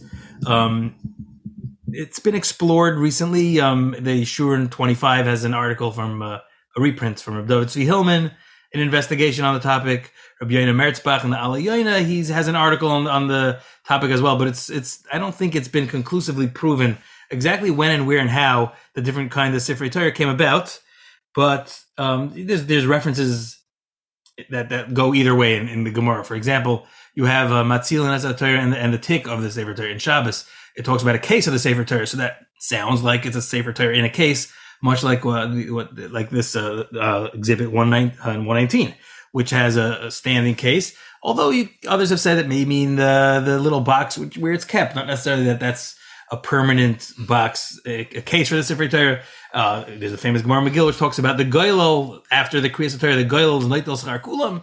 That has been understood to mean to mirror the Ashkenazi, the now Ashkenazi custom of doing Hagba and Glila after Kriyas Torah versus the Sfardim who do it before. So that would rolling a Sefer Torah indicates that it was not stuck in a case. But mitzad sheni, you have the Rabbeinu Chananel's pshat, and the Rambam who understands that the goyel means the person who takes the last aliyah, and he's the one who closes the case. He's the last aliyah, the mashlim. So it's not clear. The reference in the Gemara go either way. There's indications that I think it's safe to call it Ashkenazi Torah. You can call that Ashkenazi. I don't think there's any record of an Ashkenazi community north of a European Ashkenazi community which had a standing case like is common among the Sephardim. But the Sephardi one, it's a misnomer to call it a Sephardi one because the Western Sephardim, as far as the European Sephardim, apparently did not, like such as the Turkish Sephardim, the original Spanish Sephardim did not necessarily have it. Some did, some didn't. It's not clear. It does seem that it was more in the older part of the world where that was common. Okay, I mean, nowadays it's associated with the Sephardim. Lot 122, it says a rare and early Jewish portrait, photograph from the 19th century, and they say this is perhaps the first Jewish photograph, certainly one of the earliest. And I guess it's Jewish, it's many because he got payas, he has a beard, I don't know how else you would tell, and just an interesting kind of item. Lot 123 is interesting because it's a Mizrach, and this is from Germany or Alsace. This is in the German-French border area, and it's a Mizrach. They would hang it on the wall, showing the Mizrach. And what's interesting about it is it's beautiful. It's like kind of got color, and there's a description as Mizrach, and there's a coat of arms of the House of, I believe it's let me just confirm, it's the House of Bourbon. I think the Royal House of Bourbon, when they regained control from Napoleon. Now, I guess with the new Napoleon movies back in the news, so to speak. When is Napoleon not, though? But what's interesting about this is that it's got Moshe on one side, Aaron on the other side, and Moshe's got horns. He literally has horns. He's holding the luchas with a pointer. Aaron's on the other side, all dressed up the Kohen Gadol, but Moshe has horns coming out of his head like an ox. It's often thought that the horns was a Christian, artistic piece, an adaptation of the Karne, or that the Pasuk talks about. But maybe it was a Christian, but it definitely did seep into the Jewish consciousness as well. And this Mizrach is clearly the work of Jewish artists or for the Jewish patrons. And there you go, Moshe with the horns. Yeah, which is unique. It's a really nice item. It's a leading bid of $1,500 to give an idea of what it is. Lot 124 is they're not going to get some letters and different things, but it's all, kind of mixed up. Is a telegram from the chief rabbin of Israel proclaiming a day of fasting and prayer for the victims of the Holocaust. This is March 18, 1944. Lot 126, if someone's interested in this, collection of leaflets and supplements of the anti-Semitic newspaper Der Stürmer. So if you want some Nazi ephemera, I don't know, That's what lot 126 is. Lot 127 is a memorial book, a pincus of the Chaver Kadisha, the Padua community, and included in this pincus is mention of the Ramat Valley, Moshe David Valley, the kind of Rebbe Talmud, Rebbe Chaver Talmud, all three of the Ramchal, and he actually, a lot of his writings, he has tons of writing. I don't think any was ever published in his lifetime, but now it's been published by Rabbi Spinner, and some now as Machon HaOitzer has been doing. So he's got a whole Tanakh and other things, and kind of Kabbalistic, some very interesting things. Lot 128 is a prayer for the recovery of the Empress Maria Theresa from smallpox. This is interesting. This is by the community of Mantua. Obviously, it's famous, the Hesped of the Noda B'Yehuda on Maria Theresa, printed in Drush Noda B'Yehuda. Shirley Bornstein did a big raid bite on that. That's kind of a famous one. Then there's some Hasidic Sfarim, Slavita, Zhitomer, not my forte. I don't know if it's yours either. So there's a number of Hasidic stuff, but I do want to get to. We've kind of waited. We have to get to what, in my opinion, and maybe is the most interesting item in the auction. It's buried at the end. Let's mention lot 141 is a letter about appointing Rebbe Chaim Sonnenfeld to the rabbinate of Jerusalem, of Yerushalayim. It's actually a letter. It's signed by many Rabbanim, and you can actually read the letter. That really was his appointment. This appointment is in 1919, which is a long time after the position was vacated. 10 years after it was vacated, with the death of Reb Shmuel Salant, the previous Rav of Yerushalayim. And it's obviously very political. Rabbi Yosef Chaim Sonnenfeld, the Gdolei Olam, but he was from Hungary. And the Yerushalayim of that time was very, very, people were very territorial. They had the Koil Ungarin, the Hungarian Koil, which means the Hungarian emigres would get their sustenance from from money raised in Hungary. And then there's the Koil Litan, and the other Jews were predominantly Lithuanians of the Ashkenazi community, that is, predominantly Lithuanians, and they would have their own monetary distribution. And when Reb Shmuel Salant died, Shmuel was the Rav of the Koil Prussian, which was again mostly based Lithuanian. So the best candidate was Rabbi Yosef Chaim Sonnenfeld, but they didn't appoint him. They felt it was they couldn't reach across the aisle and appoint a Hungarian like Rabbi Yosef Chaim Sonnenfeld, despite the fact that he had been there for a very long time and was close to the Maral Diskin, and he was just an outstanding candidate. But they couldn't appoint him, and therefore the position was vacant for about 10 years. It's only in 1919, after Rav Kook was appointed as the Rav of Yerushalayim, then this faction realized they better get their act together, and then they finally united under Rabbi Yosef Chaim Sonnenfeld. This is signed by many names here, some very famous names. These are the Sulta Shamna of the Prushim of what you might call the Badatz section of Yerushalayim, but it's a very fascinating historical document. Then lot 142 is a manuscript in the handwriting of the Ramaz. We mentioned him earlier, Moshe Zakuto, when he came up with the Eitz Hadas discussion. The leading bid on this is $48,000. It's really fascinating to see. Lot 143 is Drashas that they say is unknown from the Ben Ish Chai. This is also an interesting item. You do see Ben Ish Chai items come up at auction. Again, they're saying this is different because they're saying that this comes up from his period, he says, after he leaves period of isolation. I'd say there's another unique feature of this one is very often you have smaller pages, which apparently were part of a larger notebook, but they were split up and sold in split up for auction to be sold in smaller pieces. So you don't have the whole entire notebook, but here you have 60 pages. This is a very significant portion of the Ben Ish Chai's drushes. Definitely a very unique item. Yeah, I'm not sure what the isolation means, but it just means like he's thinking. I don't know if that's actually what that means. Then there's Sansan Layoyer. This is lot 144. This is a book of the Chida, and they're saying that there's handwritten corrections of the Chida. And there's also a Siddur of the Chida, which is lot 145, with some comments. So again, there's, first of all, as you can tell, I hope, from just us mentioning various things, this auction is chock full of amazing items. Really, just fascinating to look at. Again, either if you're interested in bidding on it, or if you just want to see it, if you just want to talk about it, really fascinating. Lot 147 is a base of Irgas. There is a manuscript from his. So we didn't look into this. We just looked at it, and they're saying that it's in his handwriting. I'd be curious to know more about that. It's absolutely beautiful handwriting. It looks like it's printed to publish or printed by a copyist. But that's lot 147, a start price of $7,000.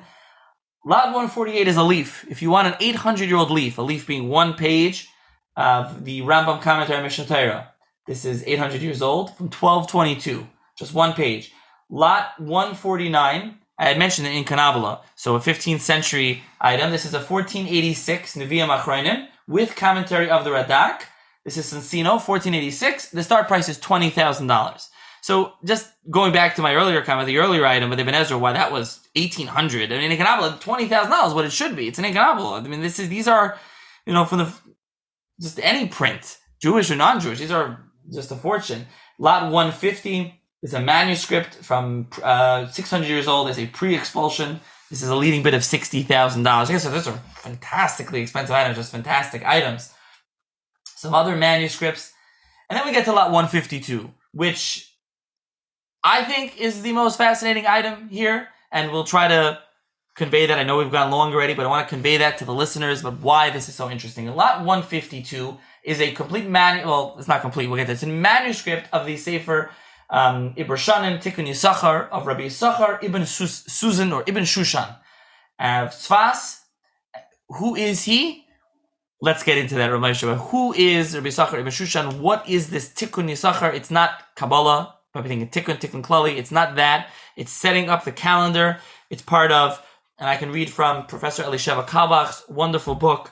I'll read some of it, Palaces of Time, Jewish Calendar and Culture in Early Modern Europe, where she talks about these Sifrei Evronot, Sefer Ibr, and this was calendar culture. We didn't have iPhones and Android and the internet, and you'd have your calendar and you can have Maizmanim and you could check things up. It's not how it was, and this was a very important part of Jewish history. And he's living at the time in Eretz Yisrael. This is at the time of Yosef Karo.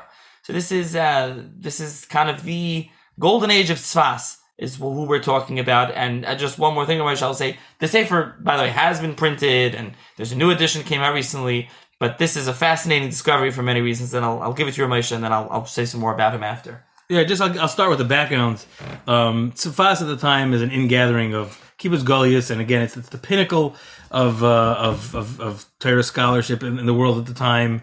Torah, Nigla, Nister, Hasidus, Precious, everything Tzfas is the world's capital for Torah learning.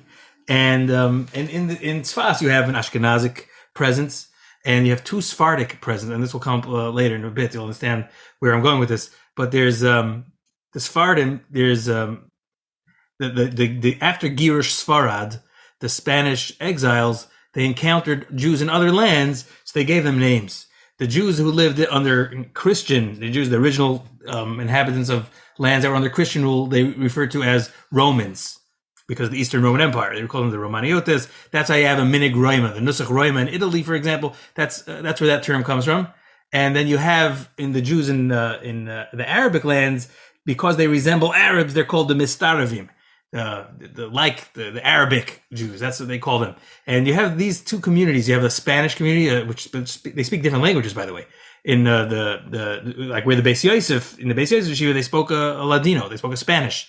And there's a sister community there with their own dayan, their own Rosh Yeshiva, and that's the Mistaravim community, where they speak Arabic.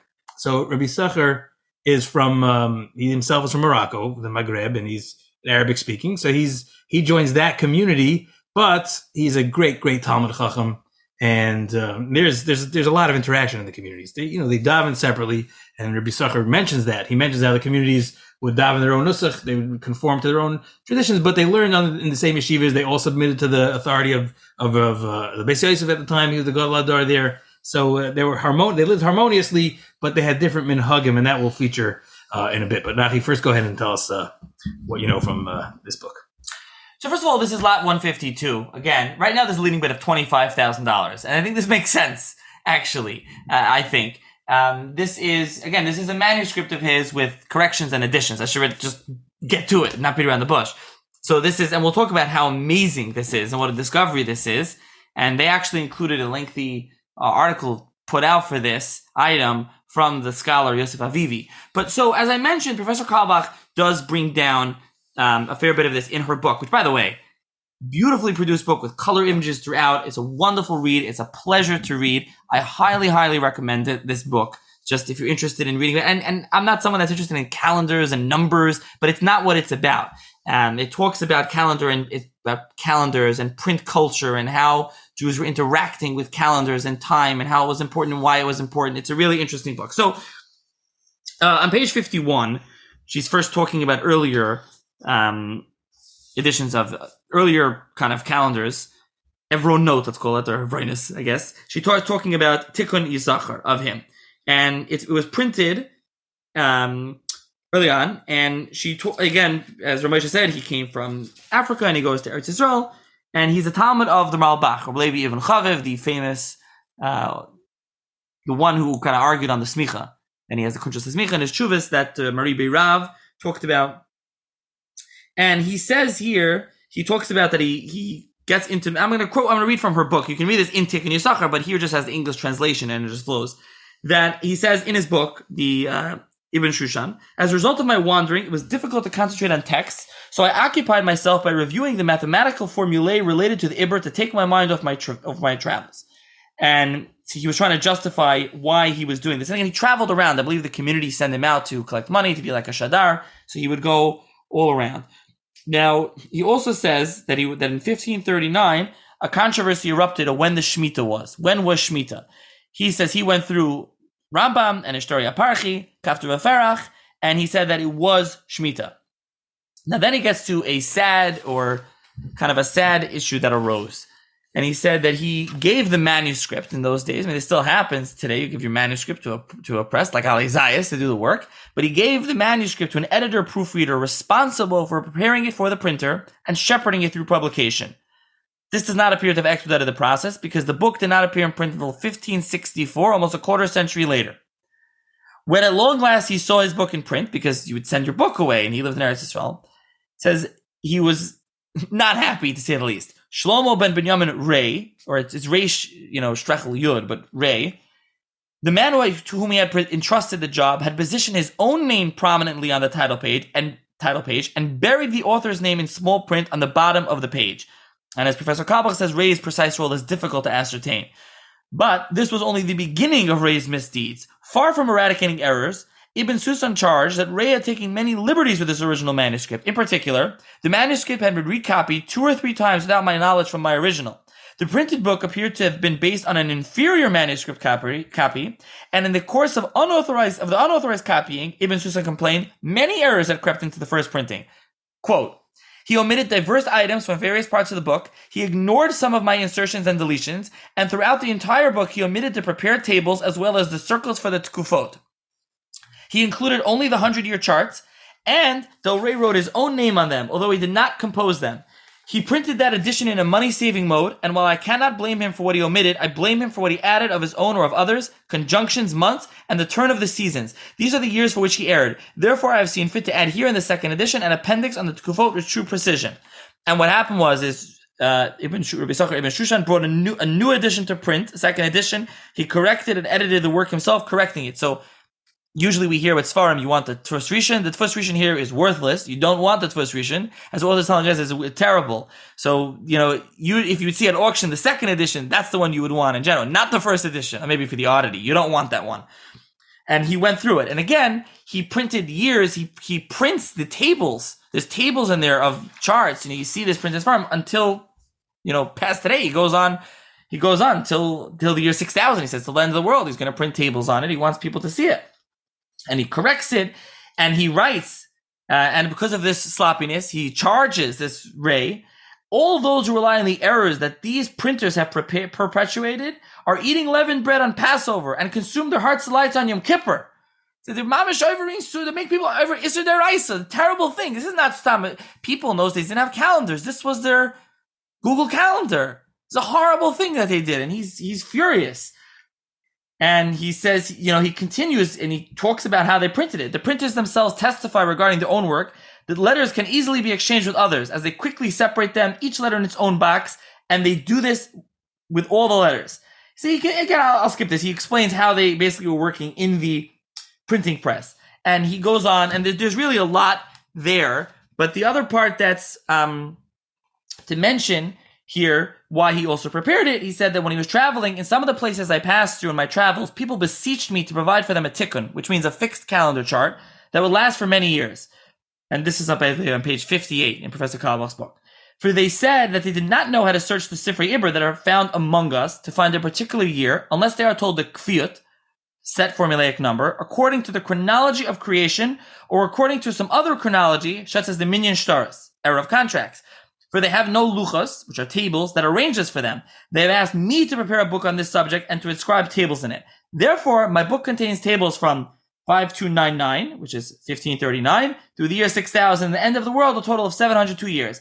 I have provided tables and rules for the Tkufas as well to track them until the end of time. And we'll get to Tkufas. There's a new year and kind of lunar eclipse and different things that we can discuss what luchas are and his opinion that he gives on luchas. But I'm just reading snippets of this. And again, you can see the new edition, just to mention, of the Tikkun Yisachar was put out a few years ago by R Moshe. It's called. It's a green volume. It's put out 4 years ago. And they're very nicely done. There's an introduction, different things. Now, as we'll discuss, it seems like you need a new edition now. But Ramesha, back to you about this item. Now that we've kind of explained what this Tikkun Yisachar is, and I think it's quoted even in Shulchan Aruch, it's quoted in Beis Yosef. It's really super important about calendars. It's quoted in all the Paiskim. And again, he's one of these, Gedolim at the time, in the time of Yosef Karo in Eretz Yisrael. And let's talk about this item here, this manuscript in auction. Now, besides for the calendar aspect of the Sefer, it has another very important feature, and that is the minhagim that is associated with the calendar, the passage of time. It's like a shul manual of the Kriyas Torah. It's very famous for what you learn when, and that is the subject of one of the most amazing parts of this manuscript. This is the edition that was was copied and sent off to print. But Rabbi Yisachar kept this edition and continued to make changes. He made changes after it was sent to print. So not all the changes are reflected in the printed edition. There's still more, marginalia and other additions that he had written in notes and corrections that were not included in the final edition. So this is an extremely important sefer just for that alone. But there's an amazing historical discovery here as well, and that surrounds one of the issues taken up by the Sefer, and that is, what is the proper laning for communities in Eretz Yisrael that keep only 1 day of Yom Tov versus the communities in Chutz La'aretz that keep 2 days of Yom Tov when Pesach falls out on Shabbos. So when Pesach falls out on Shabbos, so in Eretz Yisrael the following Shabbos is not Pesach anymore, but in Chutz La'aretz it still is. It's the Achron Shel Pesach, and as such they don't lane Parsha Shmini, they lane the Pesach laning. So when do they catch up? They have to catch up with Eretz Yisrael laning two parshas together, and Chutz La'aretz. I'm making a mistake. It has to do where in Eretz Yisrael they would split the parshas, and Chutz La'aretz would catch up by combining the parshas. So which parsha does that happen was a matter of dispute between the two congregations, two Sephardic congregations in Tzfas, with the Beis Yosef's, the Spanish community doing it one way, and this Mistaravi community doing it the other way. And Rabbi Yisachar adds in a margin here. He adds in a fascinating episode where he says he was shown an original sefer they dated to 1390, an ancient manuscript sefer which supported the way they did it in the Mistaravi community. And he says this sefer was brought to the Beis Yosef on his deathbed, a few weeks before he died. The sefer was brought to Beis Yosef. Now we don't have this. This is a testimony that does not exist anywhere else, and it's in the hand of Rabbi Yisachar, the author of this sefer, Tikkun Yisachar. And he says the sefer from 1390, from a Kadmon, dealing with this exact issue, was brought to the Beis Yosef, and the Beis Yosef saw that his psak was not in conformity with this ancient sefer. And really, the Mistaravim had it right, and the Beis Yosef was so bothered by the fact that his psak wasn't in line with the sefer, that it says he put his 2 fingers in his mouth and he bit his fingers in frustration. And he said, Halavai, I wish I have the opportunity to right this wrong. But sadly, says Rabbi Yisachar, he did not have the opportunity, and he passed away before Pesach of that year. So he never got to change his opinion on it. So this is an outstanding discovery, an Eidus Mikli Rishon on the Beis Yosef, which we would never have anywhere else. So it's a real historical treasure. And this item is accompanied with a 12-page write-up by Rabbi Yosef Avivi, definitely an authority on these matters. He examined this manuscript, and he informs us that there's pages missing in this manuscript which are to be found in a manuscript held in a museum in Cairo. Together, they make up a full, complete sefer. So they're really, this sefer hopefully falls into the hands of someone that wants to see it brought out to light. There's also additional biographical information in the back of Sfarim in the olden days. That's where they'd keep a register of births and deaths in the family. So we learn a lot about Rabbi Yisachar from the information that he penned in the back of the sefer, in firsthand, in his own hand. We now know more about him himself and his children and where he lived. So it's an amazingly important discovery. And like I said, I hope this does find its way to the hands of somebody that wants to see it published in a new edition where we finally have the full, complete seminal work by Rabbi Yisachar. Yeah, some Sfarim you hope that they will go to a library or, like you're saying, a private individual that would allow others to use it because it's really important. Interesting, you mentioned the Minhagim. He's one of the first that mentions eating fruit on Tu B'Shvat. People think this is like something that was going on for thousands of years, but this is not really the case. And he says, Yom Tesvav Boy in Shvat, Rosh Hashanah Lilanes, the Noyagim HaAshkenazim, Laharbis Boy Bimine Peres. The Ashkenazim used to have a lot of fruit. Ilanes, the Chavish Shmoy Shel Yom. And he says later on, it seems like, and the new edition says, it seems like the Sephardim didn't do this. This was an Ashkenazi thing. We know the whole thing doesn't come from Chemdes Yamim, is it Sabbatian, etc. And one more thing I would mention, going back to Professor Kalbach's book, where he talks about the Tkufa, and there's a lot of the Sephardic Gedolim kind of downplayed it and poo-pooed it and said, this is silly, this is kind of old wives' tale, this is just superstition. And he says, no. And he says, I, orphan of orphans, least of the least among the disciples, have difficulty with the words of Rav Hai Gaon of blessed memory. If he is correct that the Tkuva practice was merely symbolic of the new season, why did the people not also refrain from drinking water on the new year, which is the essence of the whole year? They should have been required to do so at least at the beginning of the day or at night at the first meal, as it is customary to do, during the Tkufa not to drink water even during a meal. The same question applies to the 3 other new years throughout the year. According to the words of those Gaonim of blessed memory, who say that the early sages said these things merely to frighten the masses, this is a great puzzlement. For even the sages of the Talmud and the Kabbalists have suffered this, he says, the harmful effects of the Tkufa, over many generations since ancient times. All of them have had this frightening voice in their ears, cautious and warning others, sages and plain folk, with proclamations in their synagogues, their communities, and among the peoples. If the matter seemed inherently unclear, would our predecessors not have had some other way to frighten the masses to fear God except for this way? Perhaps with these things they continually preach in their sermons and exaggerate for them?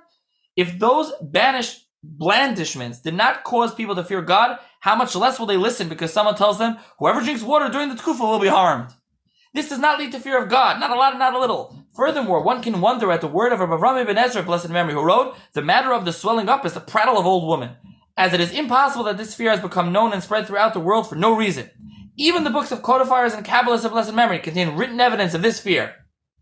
And he was, upset about this. He didn't, and this is something that he talks about. And if you want to hear more about the Tkufa, you can read extensively in Professor Kalbach's book, again, Palaces of Time.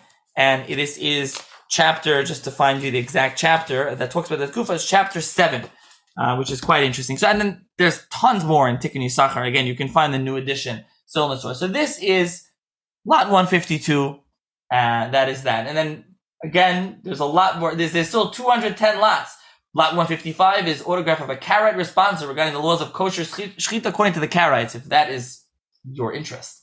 There's a bunch of number of other items. Again, of course, there's trying to see what else to mention here. There's an Amsterdam Zohar that they say has the notes and corrections of the Kabbalist Rav Shalom Buzaglo. He's the author of the Mikdash Melech, the commentary on the Zohar. So they say this is his notes. There's various other manuscripts and a siddur belonging to there's a siddur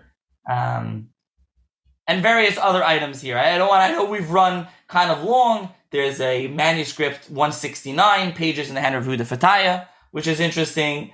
There's this manuscript of an autographed manuscript of Avi Ezri by Rav Shach. This is 171, and I'm just going to throw out price just so you can understand the price range we're talking about. That's right now is a bit of $1,400.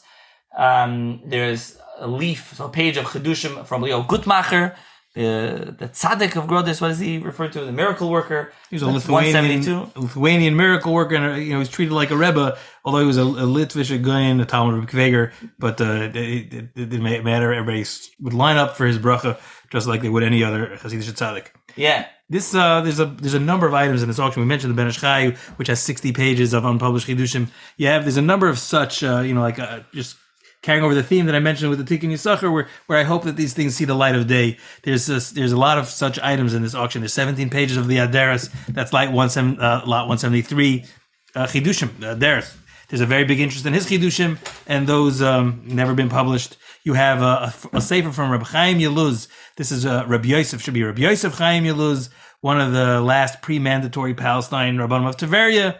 A full sefer on Chumash, which is either his or it's his father's. To me, it looks like it's an older handwriting. And they say, I think it maybe is, he owned the sefer, probably maybe one of his ancestors, Sfarim. There's a sefer from Avram Shag, the Rebbe of the aforementioned Rabbi Yosef Chaim Sonnenfeld, one of the greatest Goenim of his time. A full sefer. There's a lot of Torah here, which I hope is pursued and purchased and eventually sees the light of day. Lot 178 is Yam Shel Shleima that belonged to the Chavaz Yoyer, Ruchaim Bakrak, Prague 1616. And again, we mentioned the other stuff. And there's Chuvas from Moshe Feinstein, Lot 81, Lot 182. There's a response of Moshe Feinstein. There's Farm of Ruchaim Kanievsky, his copy of Chiddushei Mikveh Eger, that's 1,000. There's start price at 1,000, Lot 184. Sorry for the confusion. There's Sefer Tehillim signed by Tovia Weiss. There's some other manuscripts. And again, there's just so much here, and we've gone so long already. We're trying to get through just to mention some of these items. Some Kabbalah books, some letters. There's some letters from the Yeshiva of Lublin. There's a very interesting letter from the Chafetz Chaim, Lot 198. It's a letter about the Manchester Shechita polemic. This is Lot 198 as a bid of $8,000 right now. Yeah, maybe one of the last letters they say signed by the Chafetz Chaim is in the last few months of his life, so it's a very rare item as well. Yeah, and there's again a number of other letters. There's lot 201 is interesting. It's cute. It's a start price of $800. It hasn't been bid on. It's a letter from Chamovad Yosef, and it's a biography. He's going through his life. I was here. I was there. I went here. This is he literally recounts his life, what he went to. It seems like it was written for maybe a government purpose or something. It reads like a CV. It's signed just Ayin Yosef. It does seem to be an official letter, but it's got all the dates and it's in his handwriting. It's a fantastic little piece. Lot 204, there's a letter of Rav Kook. Lot 202, going backwards, of some letters of Rabbi Chaim Sonnenfeld. Lot 205 is a letter appeal for money, Rabbi Chaim Grodzinski. And then there's a letter in 206 from Rav Shapira, Rashivan Volozhin. I mean, there's just endless stuff. Lot 207 is a notebook of Chidushei Torah Moshe Finkel, the son of the Altav Slobodka. And there's Lot 208 is 15 leaves. So again, number of pages with Chidushim from, and Amorim, they say this again, just Torah from the Mechta Milio. So there's a number of letters and a number of other things in here. And then we jumped around and we tried to mention different things in the auction. There's tons here. We went very long. I know it was a long episode this week, but just to do it justice, to try to talk about some of these interesting things. Again, this episode was sponsored by Taj Art. Thank you to them for sponsoring it. But full disclosure, they did sponsor this episode. But as always, I wanted to make sure that the listeners found interesting information here. Whether you're interested in bidding on some of these items, please go register with Taj Art. We'll link in the show's notes. Bid on some of these items. Check out these items. But even if you're not, if it's something that you're not interested, you don't buy antiques or you can't afford it, still worthwhile to check it out and to look at these treasures. A lot of these letters you can read in its entirety. They put it up, the entire letter. Sometimes the auction houses cross out or blur it out. A lot of these letters are there in its entirety. You can read it. You can check it out. Really fascinating, and I would advise listeners to do so and to check it out. Definitely well worth checking out the pictures of these lots because they're high quality images, and sometimes you can get more seeing a picture you couldn't get otherwise. For example, there's one of the earlier lots which we had to pass by due to time constraints. There was a letter written to the community in Modena on behalf of the Yeshiva of the Or Chaim in 1766. But you can see that. So first of all, it looks like you've seen these. If you read Avram Yari's Shluch Eretz Yisrael, you've seen such letters where it's in a fancy calligraphy signed by all the Chachmei HaYeshiva in the Sephardic, very colorful signatures. So you have that there. But in addition to that, they show you the pictures of the back of the paper, the reverse of the paper where it's addressed. You can see how it was even folded up and delivered to its to the community leaders in modern Italy, it gives you a feel for the for how this star was actually used instead of just seeing a facsimile of it. So it's very well worth your while. A very colorful auction.